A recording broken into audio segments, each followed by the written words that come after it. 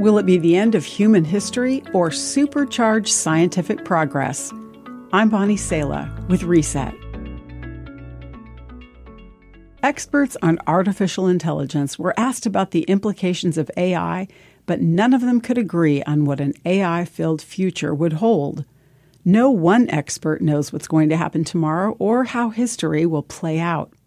The Bible says, "You can make many plans, but the Lord's purpose will prevail."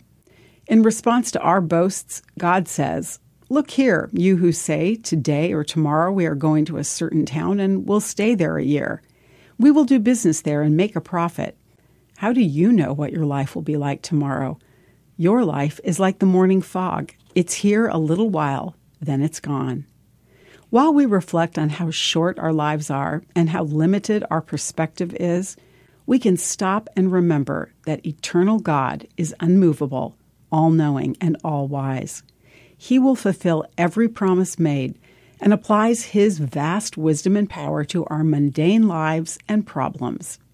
So whether you're stressed about an upcoming test, frazzled over how much there is to do, or worried about your bills, remember this: God is vast and good and waits for you in your future.